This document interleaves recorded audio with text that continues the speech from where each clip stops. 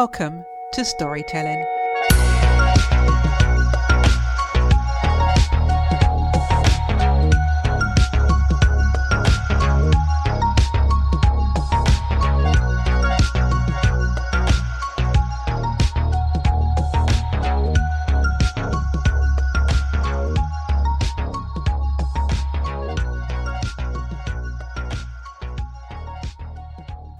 This week we welcome a guest who is the author of the book entitled The Sound of Her Voice, My Blind Parents' Story, where she documents her parents' remarkable lives from the time they fell in love at Indiana School for the Blind through their challenges, determination and successes.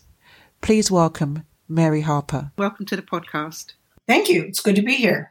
Mary, you've written this wonderful book about your parents. What inspired you to write their story? My parents led truly amazing lives, overcoming many, many obstacles to lead a pretty normal life for someone who had no vision. There are a lot of stories there that I just did not want to get lost. And I wanted to make sure I had them all down in writing, especially for my two children and then the grandchildren, since they would never know their great-grandparents. And it was a colossal undertaking. I didn't know where to start. There's so many stories to tell. Can you tell us about your mother? Because she was blind. I suppose for you it was normal. What did it feel like growing up with your mother who was blind? Yeah, you're right. To me, it was normal. We had certain rules, I guess. For example, never, ever, ever leave anything on the floor where they could trip on it. So we could play on the floor. And if they would walk into the room, I'd say, I'm here on the floor by the couch. And she'd say, okay. And then she'd walk around me. But if we ever left anything on the floor, we'd hear about it. Everything was very, very well organized. My mom needed to have everything in a certain spot, and you always put it back in that certain spot because she didn't want to waste her time and energy trying to find it. Because if you think about it, when you're blind, if it's not where you expect it to be, you go right to that spot, but then you feel around and you realize the scissors aren't there. So then you can't just look around for the scissors. You have to feel around for them. And that's very time consuming and very frustrating. So that was one big rule that she had. You know, you'd be amazed at what we couldn't get away with.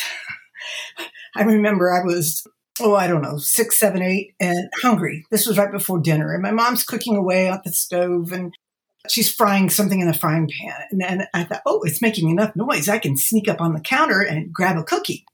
I climbed up as quietly as I could, and she's over there at the stove, and I reach into the cupboard, and I grab a cookie, and then she hears me, and she says, Mary, what are you doing? And I climbed down very quietly, and I, by that time, had the cookie in my mouth, and I said, nothing, Mom. She said, well, I know you have a cookie in your mouth. And I said, no, I don't. But she knew, and so she sent me in, and I had to, set the table or something, but not a whole lot of punishment, but we couldn't get away with much. Later, when I was older, it was in the 60s, and miniskirts came into style. And of course, I wanted to be like everybody else. And it didn't matter if it was 10 degrees outside. I was going to wear my miniskirt. I have very cold legs, but that didn't matter. Before I could leave for school, she would often say, Mary, come, let me see how long your skirt is. And I would dutifully walk over to her while she's sitting at the breakfast table, and she'd reach over and she'd start at my waist and feel down, and she'd say, she'd get to the bottom of the hem and say, that's just so short. I said, yeah, but Mom, everybody's wearing it that short. It's okay. And she reluctantly let me go to school, but she knew everybody's clothes. She knew the touch of the fabric and the design of the clothes. I mean, she could feel, it's short sleeved, it's a sweater, it's a skirt, it's whatever.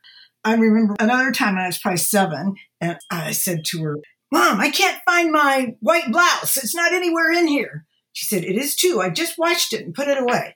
I said, Mom, it isn't. And she was not happy to have to come up all the way up the stairs and come into my closet. She walks in, she moves like 2 hangers over, and she pulls out one and says, is this it? I'm like, yeah. Now, Mary, you have 2 good eyes and you couldn't see this blouse. I'm like, so I never forgot that. It was almost a bit of a shame for me. Like, yeah, you're right, Mom. I should have been able to find that. But that just illustrates how she knew everything. She did all the laundry. And it was interesting. She had a trick from my dad. With his socks, he only had black socks. never had brown or black or white because they all had to be one color so she could make sure they were mated properly. It would not do for my dad to be caught walking downtown with one white sock, one black sock, for example. So tell me about your dad, because he was also blind, but he lost his sight during his childhood. Dad was 4 when he completely lost his sight. So he had very few memories, really no memory of color. He remembered black and white. For example, he knew intellectually that fire trucks were red, but he would know what a fire truck was and he would know the color. I really don't know that he could process that in his brain. He didn't care that much about his clothing. He didn't care that much about what my mother did, because she had sight until she was 11. So she remembered colors. So Dad lost his sight rather traumatically. Well, they were both born with glaucoma. So they were both born with enlarged eyes. And they both had symptoms of pain. And I know my mom had lots and lots of headaches. He managed to have an amazing childhood because his parents had one other child, an older boy named Charles. And they told him that, well, Mario can't see now, and you are not really responsible, but you've got to let him play with you. So he took that very seriously, and my dad tagged along with Charles pretty much everywhere he went and developed an extremely close relationship with his older brother, who became his mentor. And I don't think my uncle ever regretted having that kind of responsibility, because they had fun doing it. He taught my dad how to swim at the gravel pit, and they went there illegally. You're not supposed to swim in gravel pits because it's very deep and very dangerous. But, that didn't stop them back in the 20s and 30s. This all takes place. They were born in 1913, 1914. Dad, even though he was somewhat dependent on his older brother, he was very independent minded. He learned every street in Muncie, Indiana, the place where he grew up. He learned which direction they went. He figured out how to get to his father's candy store, which was in downtown Muncie, by himself. He knew every little curb, the alleyways, how to get there. He didn't have a cane. He had no assistance. He just would go visit with his dad, see what his dad was doing, maybe get something to eat. His dad had made his own ice cream, his own candies, and sold various other things like popcorn, whatever. At this confectionery is what they called it. Dad, from a very, very early age, was very independent and always wanted to be independent. It was interesting because my mom was independent in a way that was different than my dad. Dad learned mobility even at school. He went later and got a seeing eye dog, and he was determined to earn a living so that my mother would marry him. She had told him, "Yeah, I love you, but unless you can prove to me that you can support me, I'm not going to marry you." And back then, how would a blind person make a living? Even now, it's not an easy thing for a blind person to do that. So Dad followed the lead of his older brother, who became an attorney, and he went to the same law school at Notre Dame University Law School, was the first blind graduate, passed the bar exam, and began practicing law, and did that for a year, and then that convinced my mom that she could marry him. So they didn't get married till they were like 28, 29. So how did your parents meet? At the Indiana School for the Blind in 4th grade. Back then, the school was very, very segregated along the sexes. The boys sat on one side, the girls sat on the other. They were not allowed to talk to each other. They had separate dining rooms. They had separate playgrounds. They really were worried about these kids intermingling. That's why I named the book The Sound of Her Voice, because how do blind people fall in love? Can't see the person. You can't see what they're wearing. You can't see. It's so much of falling in love is visual. But when you don't have that, then the voice becomes very, very important. So my mom in 4th grade was seated across the aisle from my future father. And she had to get up and recite a poem. And Dad was mesmerized by that. In fact, he also memorized that poem. What was that, about 80 years later, and was able to recite it word for word later. It's like, "Dad, you remember that poem all that time after hearing it once?" And he said, "Oh, yeah. When I would be lonely, I'd hear it in my head over and over." I'm like, "Oh, how romantic." So part of the story is a romance story. The School for the Blind did allow some mixers. They had very carefully supervised dances, I think 3 times a year. And then when they were in high school, they were able to put on a production. There was a theater society that they were a part of. And they had no desire to be on stage and having to memorize lines, but they wanted to be in the chorus. So when they were not rehearsing with the chorus, the boys were supposed to be on one side and the girls on the other. The dad figured out that the curtain at the back of the stage was very thick and nobody could tell if they were behind there. So Dad would meet her in the middle and they could talk and hold hands behind the curtain. Sounds really special. What would you say has been a highlight for you in writing their story? Finishing it. It took me so long to figure out how to tell their story. It's a massive story. And I had trouble beginning it, and I wrote and rewrote the first chapter many times. And then I finally said, forget that. I'm just going to go ahead and start telling a story and figure out then how to puzzle it together. My mom has her own story. My dad has his own story. And together they have their own story. Then you add in the fact that they had 4 children. And my dad was very active in politics. He was elected judge of 2 different courts, 3 different times. That's a story in and of itself. He was extremely active in the community and he did lots and lots of talks. He would take a seeing eye dog to speak to a Cub Scout troop or a Boy Scout troop or some church group. And it's fun to read old newspapers from back in the 30s, 40s. They would write everything my dad did. I mean, Mr. Mario Peroni and his dog Carla went to visit the Cub Scout Troop 200 at St. Lawrence Catholic Church. And he talked about his seeing eye dog. And I'm like, okay, that's newsworthy. But he became very well known in the community. That's also part of what it was like to grow up with blind parents. For me, I've always felt like I was on stage.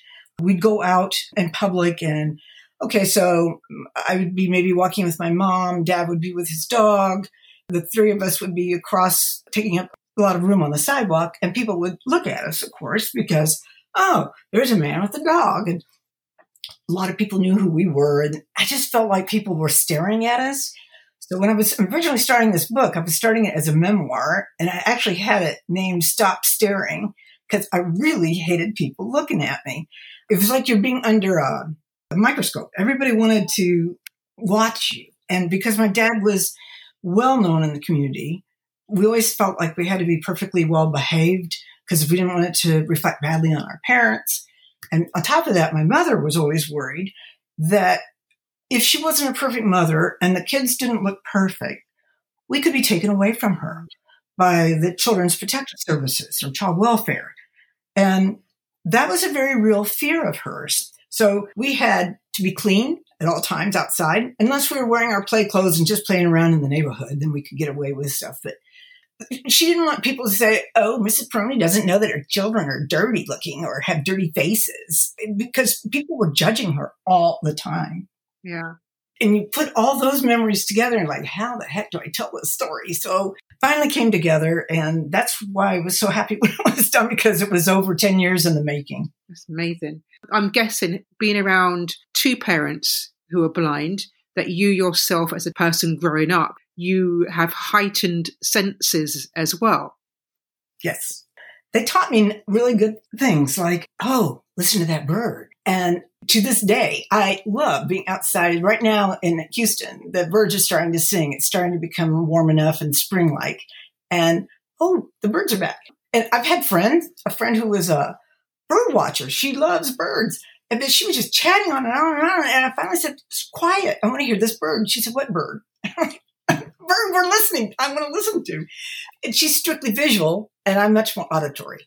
So, yes, I tend to listen to people's voices more than I do understand their facial expressions, and I'll explain why. Dad had, as a result of his childhood trauma, one very big eye, which was enlarged because of the glaucoma, and there was nothing in his other eye. It was just an empty sort of red spot covered up by his eyelid. And when he would get mad, I could always tell, because he would make that one big eye really big. And he would be trying to open up that other eye. And that was sort of scary, but because he couldn't really open up his other eye. And he had a scar on his face from a traffic accident they were in. And I just didn't like looking at him, to be honest with you.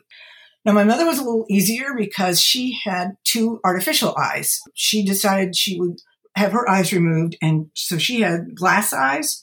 And a lot of people couldn't tell that she was blind because they looked real.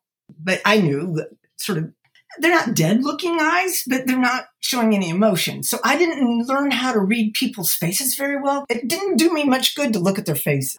So I listen. I hear people's voices and I hear the tone within them. And I can tell a lot by people's voices. What would you say, because you went on to have your own family, and how did your parent life or love story influence yours? That's a very interesting question. Well, we met in high school and I was in 9th grade. He was a junior, so he was 11th grade. And I felt it first, then I saw him. Actually, we were in band together. I played flute, so I was in the first row. He played trombone, so he's in the back. And all of a sudden, I felt something wet on my shoulder. I'm like, what is getting me wet? And I turn around and look, and he's just back there grinning. He thinks that's hilarious because he had a sprayer to lubricate his trombone slide, and he always had water in it. So he thought it would be very funny to get me wet. Then a few days later, he calls me on the phone and says, hey, do you want to go out for a date? I'm like, wow, Mom, can I go for a date? I'm 14. And, yeah. They let me go. So we started dating at 14. I married him at 19 and happily married till he passed away 10 years ago. I only knew one person, and it was similar to what my parents did. They met in school and dated through school and got married and had their children and had a lovely, happy life until my mom passed. And she passed a lot later. She was 85 when she died, but I never had anybody else. And same way with my parents. They knew right away that that was what they wanted. But interestingly enough, one of the things my sister told me was that when my mom was thinking back as an older person, she said, you know, if I had to do it all over again, I'm not sure I would. She said, it was just so hard. And I'm like, wow, I know it was hard. But she didn't have many other options either. I mean, she was in love, and obviously, and she really wanted to live the American dream of having a family and her house and being able to be independent and live independently that most people don't think twice about. It's just part of life. But for her, it was a huge accomplishment. And for him also, for my dad, the alternative for them would have been, okay, Mom would have been stuck on the farm with her parents and not doing much because her mother wouldn't let her. Oh, I don't want you in the kitchen. It's too dangerous for you, which drove my mother nuts because she could cook. She learned at school. My mom learned how to sew, crochet, cook, do things around the house, but her mother wouldn't let her because, just too much worry. Mom had to fight all the time. When they were first married, they had to live with his parents, my Italian grandparents. And so, of course, no woman was good enough for her boy. That's a real Italian kind of statement, I know, but she was so typical for an Italian grandma. Lovely woman, wonderful, loving, but wanted to spoil her son. And my mother complained a lot about that. So my dad would go off to work. They had to live in the same apartment or the same house for the first year because Dad couldn't really afford his own apartment with the rent. Mom didn't have much to do because her mother-in-law wouldn't let her in the kitchen, wouldn't let her you can't see, how can you do the laundry? You can't come in my kitchen. So Mom had to sit around a lot. And I just know that if she wasn't married to my dad, she would have been sitting around a lot, forced to do not much of anything. And what a horrible life. And the same for my dad. He knew his future when he was thinking about it in school. One of the things they did with the teenagers was, well, we'll teach you how to play a musical instrument. If you're good enough, then maybe you can make some money playing violin in a bar, or you can make brooms and sell those, or you can learn how to cane a chair. But none of those would provide enough money for himself, much less for a family.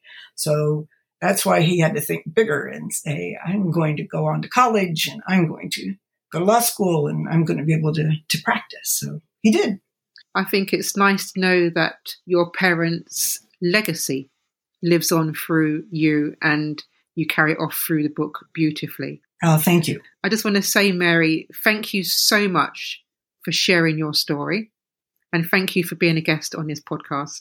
My pleasure. Appreciate your questions. If you would like further information about Mary and to order a copy of the book, then please follow the link in the show notes.